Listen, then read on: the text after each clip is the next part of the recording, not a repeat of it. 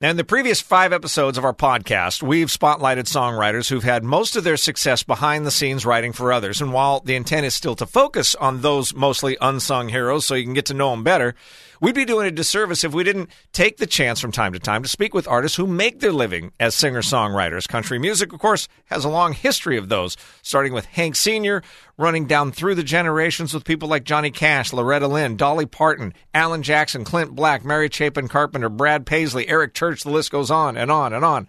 And there's an exciting new crop of singer-songwriters, too. Luke Combs, Casey Musgraves, and our guest this month. I'm Tom Maley, and this is Write You a Song. Ashley McBryde is a 36-year-old from Mammoth Springs, Arkansas, moved to Nashville in 2007, won the prestigious Country Showdown talent show twice in 2009 and 2010. But even with that, it still took her another 6 years to release her first real recording, an EP called Jalopies and Expensive Guitars.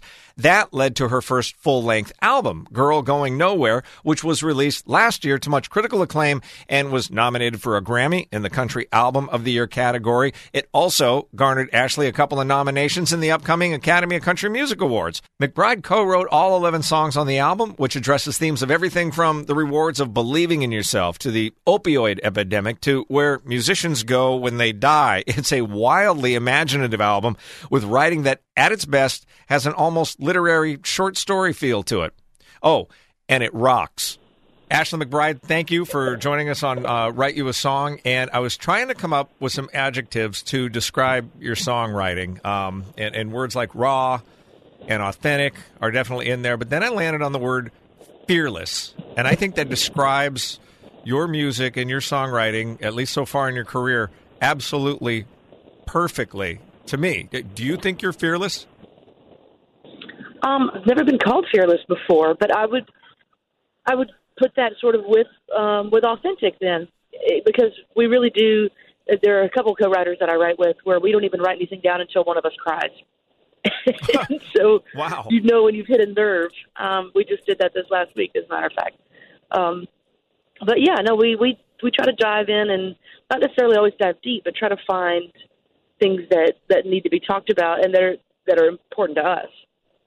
And has that kind of been the way you are from early on, or when you first went to Nashville or considered a career in music seriously, did you try to kind of tamp down that fearlessness, that authenticity, or have you just always been kind of full bore ahead?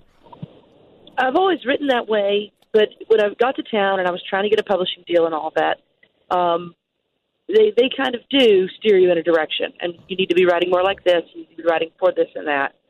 And I did it, and they weren't all terrible songs or anything, but you can tell when it comes from that kind of place and when it comes from a real place. And I just don't really care for how it sounds when it comes out of me from anything that's ingenuine. So I was given permission by a mentor songwriter. One of the reasons I moved to town was to write with Lisa Carver. And after writing with her a few times and told her I was going to try to get some meetings, get a publishing deal, and she said, "It will break my heart if you write yourself out of your own brilliance. So make sure you keep it tight." So even though I did have to write, a few things that I wasn't necessarily excited about, we managed to keep it the way it should be. When you first got to town, did you arrive primarily to be a songwriter or to be a singer or to be both? I was already playing in bars. I'd been playing in bars since I was probably 19 or 20, and I moved to town when I was 23, I think. And my main goal was to be a songwriter. Even though I love performing, I love doing all that, I thought your chances are probably better to be a songwriter. I'm recalling a story that you actually told somebody that you admired who was, I think, a songwriter, that you were kind of leaning towards singing and songwriting, and they kind of discouraged you? Yeah, I mean, everybody's got their naysayers everywhere you turn. And not everybody, when I said, I think we're going to do an EP first and see if we can make a little dust fly up and see if we can get a little attention. Not everybody was super excited about it, no. Why do you think? Why is that? Is that just the way Nashville kind of is nowadays? It's more about the singers are here, the songwriters are here, and the two shouldn't cross-pollinate, or what? My favorite singers are songwriters. So I'm not sure that they shouldn't cross-pollinate, but we've lost, in the last 8 or 10 years, we've lost 80% of the professional songwriters in Nashville. Wow. Because it's so hard to get a song cut if you don't write it with the artist. And that's heartbreaking, really heartbreaking. And sometimes when people aren't happy for you because you're doing what they call the artist thing, you're doing the artist thing, and if they're not happy for you, it may be because they wanted to do that and weren't able to, or maybe because they're trying to look out for you, because it is a brutal job to take. Okay, so it maybe wasn't necessarily a deliberate slight. It could have been they had your back a little bit, or they knew the challenges that were ahead. Because a lot of songwriters did try and make it as a singer first, and they fell back on it. Yeah, that's true. That's true. And some go the other way. Some start out as songwriters and go ahead and grow into their artist thing, and some artists go, you know what? I like it better. I like it better as a songwriter. That statistic you mentioned, that the 80% of Nashville songwriters that have just kind of gone away, a lot of that, and I've talked to some of the other songwriters on this podcast kind of about this and touched upon it, but that's because we don't do traditional CDs really anymore. I mean, we do, but we don't. And in the old days, if somebody had a cut on a CD that never was released to radio, they could still make money because the CD was still selling. They get a cut of that. But with streaming nowadays and digital, that doesn't happen anymore. The way things get paid out is a little different, because if you're a songwriter on a song that's streaming, you are getting paid on that. It is fractions compared to what you get paid or used to get paid for a radio spin. And what you get paid when a unit sells, like an album, it's really different than that. But it does still happen. And the thing now is the artists, a lot of the producers want to write the albums with the artist, which if your producer is a songwriter, I understand that. And if it's what works for you, then it's what works for you. For us, we really like to throw the net out and interact with each other. The songwriters I've been writing with since I'm first into town are still the ones I write with today.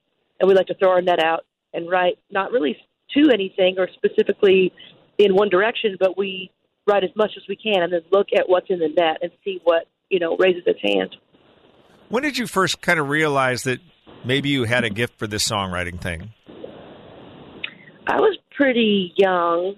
I told my mom I was going to write songs in Nashville when I was 5, and I would make stuff up all day long. And I'm sure I was a delight, just driving her crazy. Uh-huh. Singing everything I did.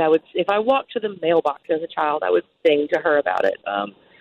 And I sang my math homework when I was a kid. That was the only way to get me to memorize times tables, was to sit me down at a table and tell me I could sing it if I wanted to. No way. Man, it drove my brother crazy. He used to throw books and shoes and stuff at me because I sang my math homework. God, that's a great technique, though. What was that old thing they used to sell on the radio? You're hooked on phonics. It was kind of like hooked on phonics, only with math. Yeah, anything. If you've got a creative person, a musical person, anything that you can create into a melody or a rhythm, for me, it just sinks in better. And you got started in music at a very early age. You started by playing mandolin, and in various songs you reference like your dad's guitar and his love of Townes Van Zandt, for example, riding around on that tractor. I love that imagery. Do you come from then a musical family, or were your mom and dad and your relatives just into music? Did they play music, or were they into music? I grew up going to a lot of bluegrass festivals with my mom. So it was really easy for me to get in jam sessions, even as a 4- and 5-year-old, to just sit down and watch the guys. You're watching the masters of their instrument play, and you have the opportunity to learn from them in real time. So that's a really special thing, a really special culture that I hope never goes away. My dad played guitar when I was growing up. Not a whole lot because he was gone a lot and he worked a lot. But I can remember him singing Amanda to me, and some Johnny Cash stuff he used to sing to me. My mother sings like an angel, and everyone in my family can sing, but I'm the only one who's still doing it. We never had a family band or anything. Okay. One of my brothers did have the ability to play guitar, but the older he got, the less he played. And the older you got, the more you realized that music was what you wanted to do, or was that something that kind of dawned on you later in life? When did it click that, hey, wait a minute, I could do this possibly for a living? When I moved from mandolin to guitar, I was 9. And I'd been trying to play guitar before that. My body really wasn't big enough to do it, but my parents got me a 3/4 size guitar, and I don't think I've been bored ever since. I could feel it. It's one of those that shift in your universe. When my dad handed me this guitar in a music shop in Sayre, Missouri, and I went off, and sat on a bench and played it, and he said, "Okay, it's time to go." And I handed him back the guitar, and he said, "Nope, that's yours. Take it home." I had paid my dues to earn my own guitar at that point. And I knew, I think 3 days later, I came downstairs crying to my mother because I couldn't play and sing at the same time yet. And she was like, "Well, give it a week, try not to be too hard on yourself after 3 days." And I would go on to learn to play, upright bass and all that. But playing guitar and making stuff up has always been my thing. And so whether I was doing it professionally or not, I would still be doing it. Hopefully, Lord willing, I'll be 93 years old and still playing guitar, making stuff up. Your dad factors into a couple of your songs, The Jacket and Bible in a 44. And Bible in a 44 especially, there's that poignant line where you talk about him giving you his guitar. Is that true? Is that from real life? Yeah. One of the things that I got in trouble for when I was just a little tyke playing mandolin was my dad had this guitar that I was fascinated with, the Martin D35S. It was built in 1984. And I would go into his closet, and I would get it out of the case and stand it up and try to play it like a bass. But I was playing it like a guitar, but I was, using the style of playing a bass. And he was worried that I was going to break it. They didn't make very many of that guitar. And I think the next time I picked it up, I was probably 7 years old. I picked it up, and I stepped into the guitar case, and those Martin cases are real slick plastic. And it was on a tile floor, and I fell. But being a good child, I fell sacrificing my body for the guitar. And he told me to never touch that guitar again, and I didn't. Not until his 70th birthday, and I went to his house and got that guitar out and started writing Bible in a 44 about him. And after it was written for a very specific purpose. I knew that someday I would need a song like that. And I will have wished that I had written it earlier so I could keep my wits about me. And my dad is, he's still with us. He's terminally ill, but he's a tough old coonhound. I played the song for him, and I went and got in my truck as I was leaving to go back to Tennessee, and he brought that guitar case out, and he put it in my driver's seat, and he buckled it in, and he patted it on the top, and he said, "Bye, friend." And I said, "Dad, I can't have that until you're gone." And he said, "I can't watch you play it when I'm gone, and I'd like to see you play it." Of course, I just bawled like a little baby. He had a southern drawl like a red-bone hound, and every song he sang was my favorite sound. He'd be the last one off if a ship went down, the kind of man it feels good to be around, the kind of man it feels good to be around. I'm bawling like a little baby right now. Oh, my gosh. What a story. Do you still play that guitar regularly, or is that for special occasions only? I just wrote on it this last week. It's still never been set up the way other guitars have been set up because I'm terrified to even let a luthier play it. So sometimes the intonation can be a little squirrely. But it's got a really wide neck. It's got that classical style headstock, and it sounds as big as a house, and it smells like a library book. I love that guitar. You'd see through a light like an old screen door. He taught me how to hunt and how to love the Lord. He carried a Bible and a 44, and they just don't make them like that no more. You are so descriptive just in conversation. No wonder you're a songwriter. My God. One of the songs that really underscores that word that I brought up earlier, fearlessness, is Living Next to Leroy. And it's got a line, "On the dark side of the country, it ain't bonfires, it ain't beer." Was that written as a rebuttal to kind of the idealized country music version of small town life that we hear now on the radio? And did you have any reservations about putting that song out there? Because, I mean, it is darkly and starkly real. That's genuine rural America for a lot of people. Yeah, and we're lucky in country music. We do have the opportunity to spend time talking about bonfires and beer and trucks and everything wonderful. But that's not the only thing that exists. And out where I grew up, there was a really bad meth crisis where there's not a lot to do out there, and people can slip into that pretty easily. My co-writer on that song is Nicolette Hayford, and Leroy was her neighbor. He lived 3 trailers down from her in Stark, Florida. And he was a nice guy. He really did teach her how to roll cigarettes. I used to roll my cigarettes on the hood of my Tacoma, sit and watch the world go by. I was 17 and green and knowing nothing about living in a town where people go to die. And Leroy was a transplant from somewhere in Alabama. The first time I met him, he asked me for a spoon, and I thought he must have been in a bluegrass band or something. But I'd find out one August afternoon, 3 doors down, there's a tin full on the table, and they ain't cooking up nothing good round here. There's one in every house, high on the couch, stealing cable on the dark side of the country. It ain't bonfires, it ain't beer, but you find out quick how big a hit the neighbor's back will get you, boy. Living next to Leroy. He was just a regular person that happened to have a really awful substance that he was chained to. I rolled to jail on the day I got my diploma. I knew Leroy would be proud.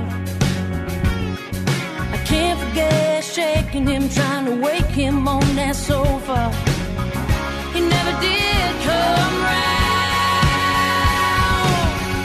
And I didn't have any reservations about putting that out there, because if nobody else is going to do it, then we have to.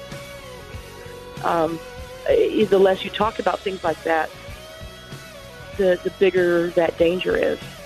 And at least we didn't glorify him. We didn't try to superheroize him or anything. But we also didn't demonize him, because he wasn't a piece of crap or anything. He just happened to have a really bad addiction. Find out quick how high you get when that last hit gets you, boy. Living next to Leroy. Yeah, living next to Leroy. Oh, next to Leroy.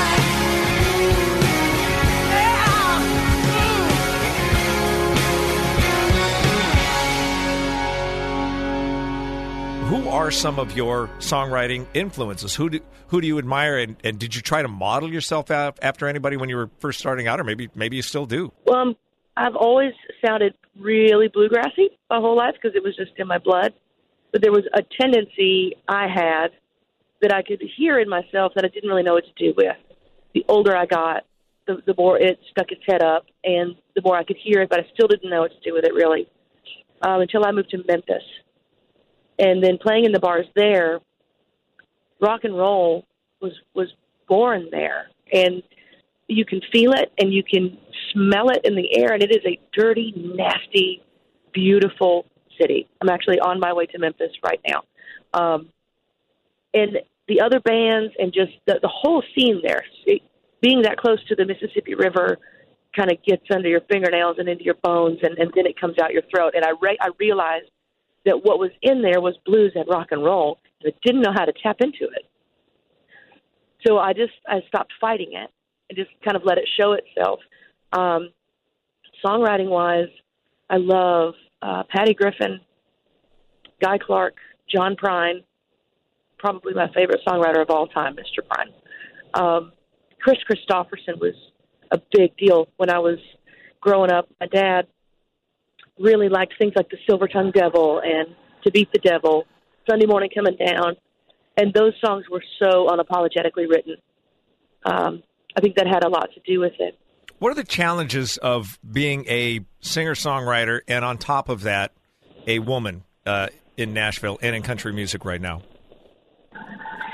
I think being a singer-songwriter right now, I would say you have a leg up because if you're singing your stuff and you're writing your stuff, then you becoming an artist is not a far stretch at all. I think our beautiful city is full of singers. So it's really easy to find a singer. It's not really easy to turn a singer into an artist. It's not easy to teach someone who's never written a song to write their own stuff. So, of course, you have to have songwriters. I think singer-songwriters have the best of both worlds. And if I heard you right, the second part of that was about men and women not getting equal play on the radio. I don't understand it yet. And it's not just on radio. It's at festivals and stuff, too. I mean, there were several festivals we played this last year in 2018 where there was one female on the bill, and it's a 3-day festival. Mm-hmm. And I remember one, there were only 2 women on the bill. It was me and Lindsay L.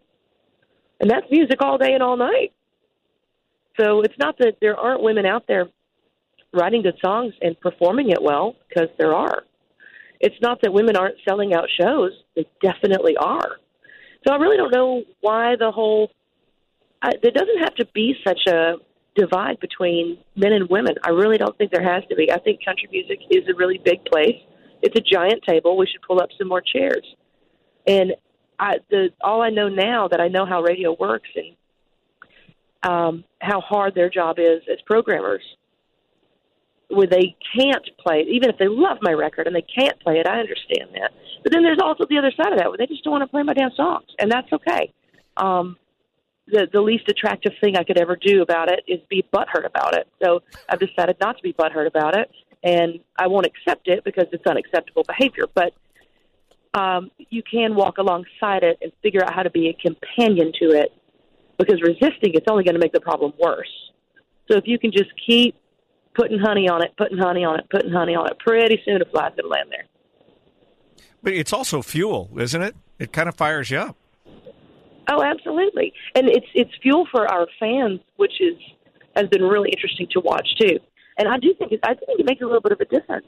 Well, personally, I think the conversation needs to be kept going for those exact reasons. Eventually, the people who can, change this will maybe finally clue in a little bit.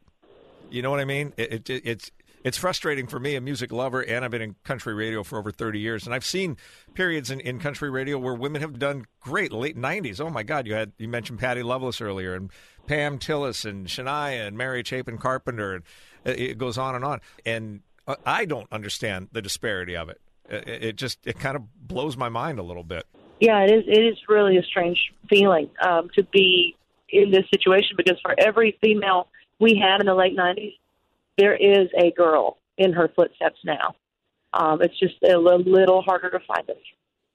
I do want to, but we got just a few minutes left with you, and I can't thank you enough for taking the time that you have already, but I want to talk to you a little bit about just some really things that had to be just mind-blowing for you. One, being invited up on stage by Eric Church. Was this before you even had a record deal, or you just gotten one? Way before I had a record deal. Tell us, this is such a great story. Yeah, so Eric and I share a manager now, and Eric asks, would I like to come to Chicago and watch the Holding My Own tour? Oh, man, of course I would. I'm interested in the lights, and the production, and how all of this works.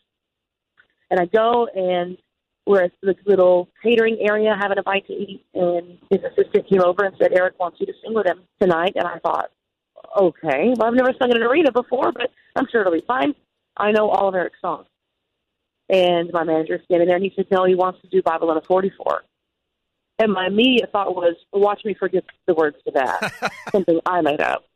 And, I've never used in-ear monitors. I don't have a guitar with me. And they were like, it's fine. We're going to take you out to the arena right now, put your little ear monitors in, introduce you to the sound crew, let you kind of get comfortable on an empty stage, empty arena. Here's Eric's guitar. And you can see it on the video on YouTube that it's identical guitars. And it was sweet of him to let me do that, because I don't do well without a guitar in my hand. I'm learning how to do that. But I got up there, and he said such kind things, and he said that phrase that has stuck now, and I get called that all the time. But he said, she's a whiskey drinking badass. So I mentioned I had a guest, and there's a young lady here who I have become a massive fan of, and you guys are going to be a massive fan of her real soon. She's just starting this journey of a career, and She's unquestionably my favorite artist out right now that's not out yet, but she will be soon. So I invited her to come out, and just her and I are going to do an acoustic song that she wrote. And she's a whiskey-drinking badass. That's what she is. But people make me T-shirts and bring them to me that say that on there. It was really, really something for me to play the opening lick to a song that I wrote, and to have that very first reaction from the crowd be so positive so quickly. It's so loud. I mean, it's like a real-life version of Star is Born, except without the torrid romance. Oh, yeah. In fact, we had never even shaken hands before that night. And what about when you found out that Garth had covered Girl Going Nowhere in concert? It was like 2:30 in the morning when I found out about that. My phone blew up, and I was a little bit annoyed, that my phone was going off at 2:30 in the morning. But I look, and it's a video from Tacoma, Washington, Garth doing Girl Going Nowhere. Of course, he kills it. He makes it his own and does such a good job of it.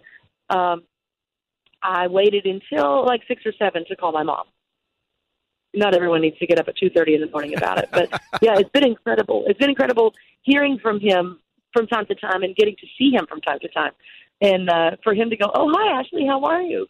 is a wild thing. I got something new that I'll play that's kind of in that vein, if you don't mind. Kyle, there's all kinds of new good stuff in Nashville.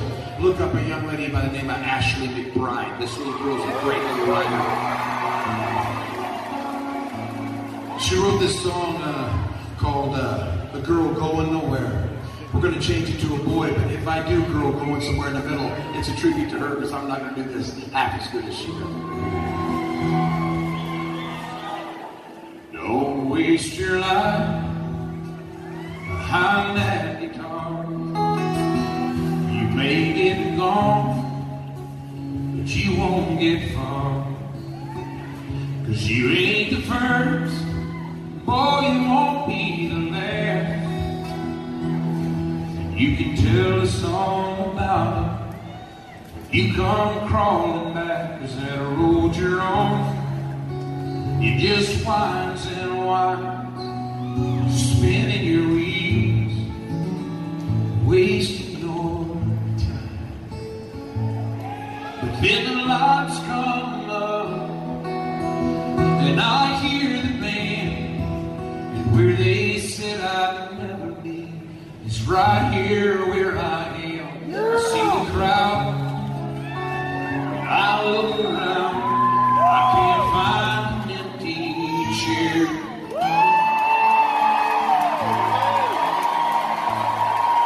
Not bad for a boy going nowhere.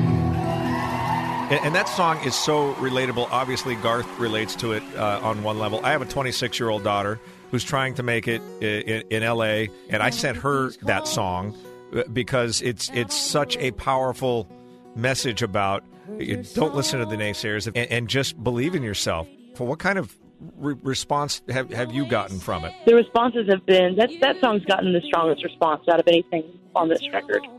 And it has ranged from a little girl in Topeka, Kansas. I was opening for Willie Nelson at a theater, and she came up in her little braids and her bandana and said, "I want to be a girl going nowhere." And that was huge. I was playing out in California, and this lady did not have meet and greets or anything, but after my set, I was walking past the fence, and she said, "Hey, can you come here and talk to me?" Of course I can. So I went over there, and she said, "I went through a rehab program last month, and I listened to your record the whole time I was in there." And I thought, wow, that's huge. I'm glad that my record could support you through that time. And she said, "I got my kids back," and that makes my knees wobble. The songs we write aren't ours. We don't make them up. That message chooses you to come out. And I'm really, really thankful that Girl Going Nowhere was one that chose us. Well, I need to thank my daddy for that first set of strings and all those folks who swore I'd never be anything. It took a whole lot of yes I wills and I don't cares. A whole lot of basement dives and county fairs to this show right now, and y'all sure look good out there.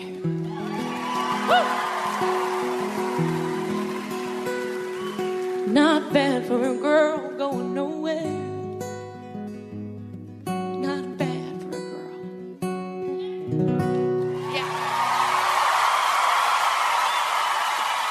I want to just read just a few lines from some of your songs that really have stuck out to me when I'm listening to your music. I just think these are great lines. The devil can't do much evil if he's too damn drunk to stand. And that's from the song off your EP, Redemption. Give me your thoughts after each one of these lines that I give you. I wrote that song with Randall Clay, and I specifically remember writing that because it was a thing that I would say about myself. If somebody said, you had enough to drink? And I go, oh, yeah, just keep your demons drunk. They can't cause any trouble. You can't do much evil. It's too damn drunk to stand, right? Yeah. So it was kind of a running joke, but it wound up in that song, yeah. I never wrecked a home, but don't put it past me. Yeah, tired of being happy. Wrote that with Randall Clay and Blue Foley in a hotel in Bardstown, Kentucky. Any truth to that song? Yeah. And actually, it was a friend of mine that was at a dinner, and the fella next to her made a couple of comments, and she said, I'm happily married. And he said, well, you ever get tired of being happy, give me a call. We started talking about this, and a lot of times when you hear, songs that are we broke up and we saw each other in a supermarket, and all of a sudden all those old feelings came back, and some of those worked, but I had never heard one like this, to where you are in the grocery store and you're looking at a cantaloupe or something, and they walk up, and instead of being awkward or, gosh, I miss you, you just kind of call their bluff, but nobody knows it better than me, dude. Give me a call. You know you want to. I think it's a ballsy thing to do, and it's something that happens every single day, and it hasn't been talked about yet. And what I think is just a fantastic opening line to a song, you drink my whiskey without asking. My roommate and my lead guitar player for almost a decade, his name was Andrew Sovine. We lived in this tiny little 1.5-bedroom house. I lived in the attic. We called it a bedroom. And on Monday nights, we would go to Dan McGinnis. They had a writer's night that I played. Then we would come home and have a little nightcap, usually moonshine. And I had this little shelf, because we didn't have much money, but I had this little shelf in our kitchen where I would keep bourbon. And one Monday he said he wasn't coming home. And I got kind of, fine, I'll have a nightcap on my own. And I went to pour a glass of Elijah Craig. And there wasn't as much in it as when I had left the week prior out on my bar scene. I had a route that I would play. And I thought, golly, he's been drinking my whiskey when I'm gone. And then I looked at what a mess my kitchen was, and what a mess my living room was, and what a mess my life was since the second he moved in. And I just started singing. I still have that crappy kitchen table that's still in my kitchen in this house because it's magical. I think I paid $90 for it at one of those stores you shop in, but they stole it out of the back of a semi at some point, so they just sell it for $90. Right. Still the same kitchen table. I sat down right there and said, you drink my whiskey without asking. And of all things, put your boots on my couch. Not a nice couch, but it's my couch. So that was just true. I was just mad at Andrew. Drink my whiskey without asking. Put your boots up on my couch. It drives me crazy to remind you more than once to take the garbage out. You use my good towels on the dog. And what kind of fever dream produced Southern Babylon? Southern Babylon is what happens when you and your friend talk conspiracy theory for like 2.5 hours and then decide to write a song. we were talking about all kinds of crazy stuff, and we kind of landed on, where do you think musicians go when they die? Because if there's a heaven and a hell, or if there's a purgatory, like, what would that look like? And we thought, well, it would probably be a bar, and you would either be really happy to be playing this bar for the rest of your life, or, forced to stand on that stage and kind of like a Christmas, what is that? Ebenezer Scrooge type of thing, Mm-hmm. This is what could happen to you. And we actually wrote it as an up-tempo rock song, big guitars. But when we went to record it, it just didn't cut across the way we wanted to. The lyrics didn't translate the way we wanted it to. My drummer, Quinn Hill, suggested maybe the bar, maybe Southern Babylon isn't a rock bar. Maybe it's a cocktail lounge. and we should play it like that. We took the advice, and Jay Joyce loved it, and we kept it that way. Staring through a spider web where the windshield used to be. What's left of the dashboard, the smell of gasoline. I could just make out one neon light south off through the trees. My feet took off walking, for my mind caught up with me. When I walked in, my tab was already open. My drink was poured, my cigarette was smoking. And somebody said, hey girl, where you been? Don't you know I've been waiting for you? I got a band up there, been down to play. The little devil went down to Georgia. The rest of that traveling soul looks like the road was long. Welcome to Southern Babylon. God, that's amazing. That's a great story. Well, we're going to wrap things up. By the time this airs, the Grammys will have already aired, so that's why I haven't really brought up the Grammy nomination for Country Album of the Year. But let me say congratulations on winning. I think that's fantastic. Thank you. Honestly, if there's any justice, you will win. And are you working on new stuff all the time? Yeah, we took most of January to write some more for the new record, and we'll start cutting songs in May. And one final question. Does the subject of Fat and Famous know that she's the subject of Fat and Famous? All four of them do. All four of them? You got fat, I got famous. Ain't that funny how it changes? You made fun of me for years.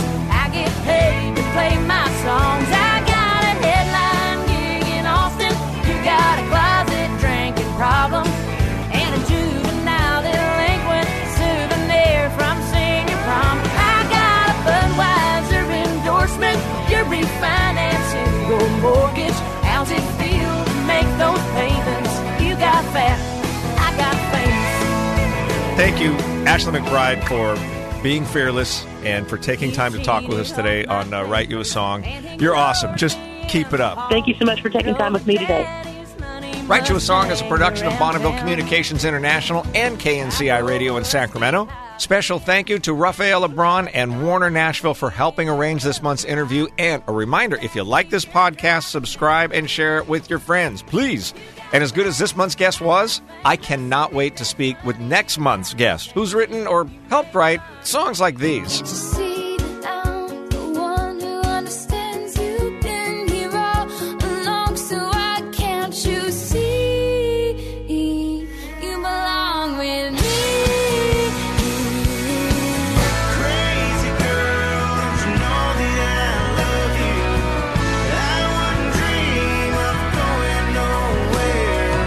You can play any lie and say it's okay.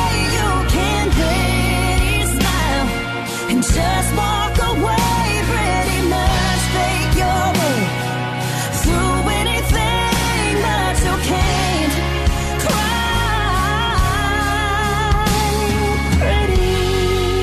I got a girl crush. Hate to admit it, but I got a heart rush.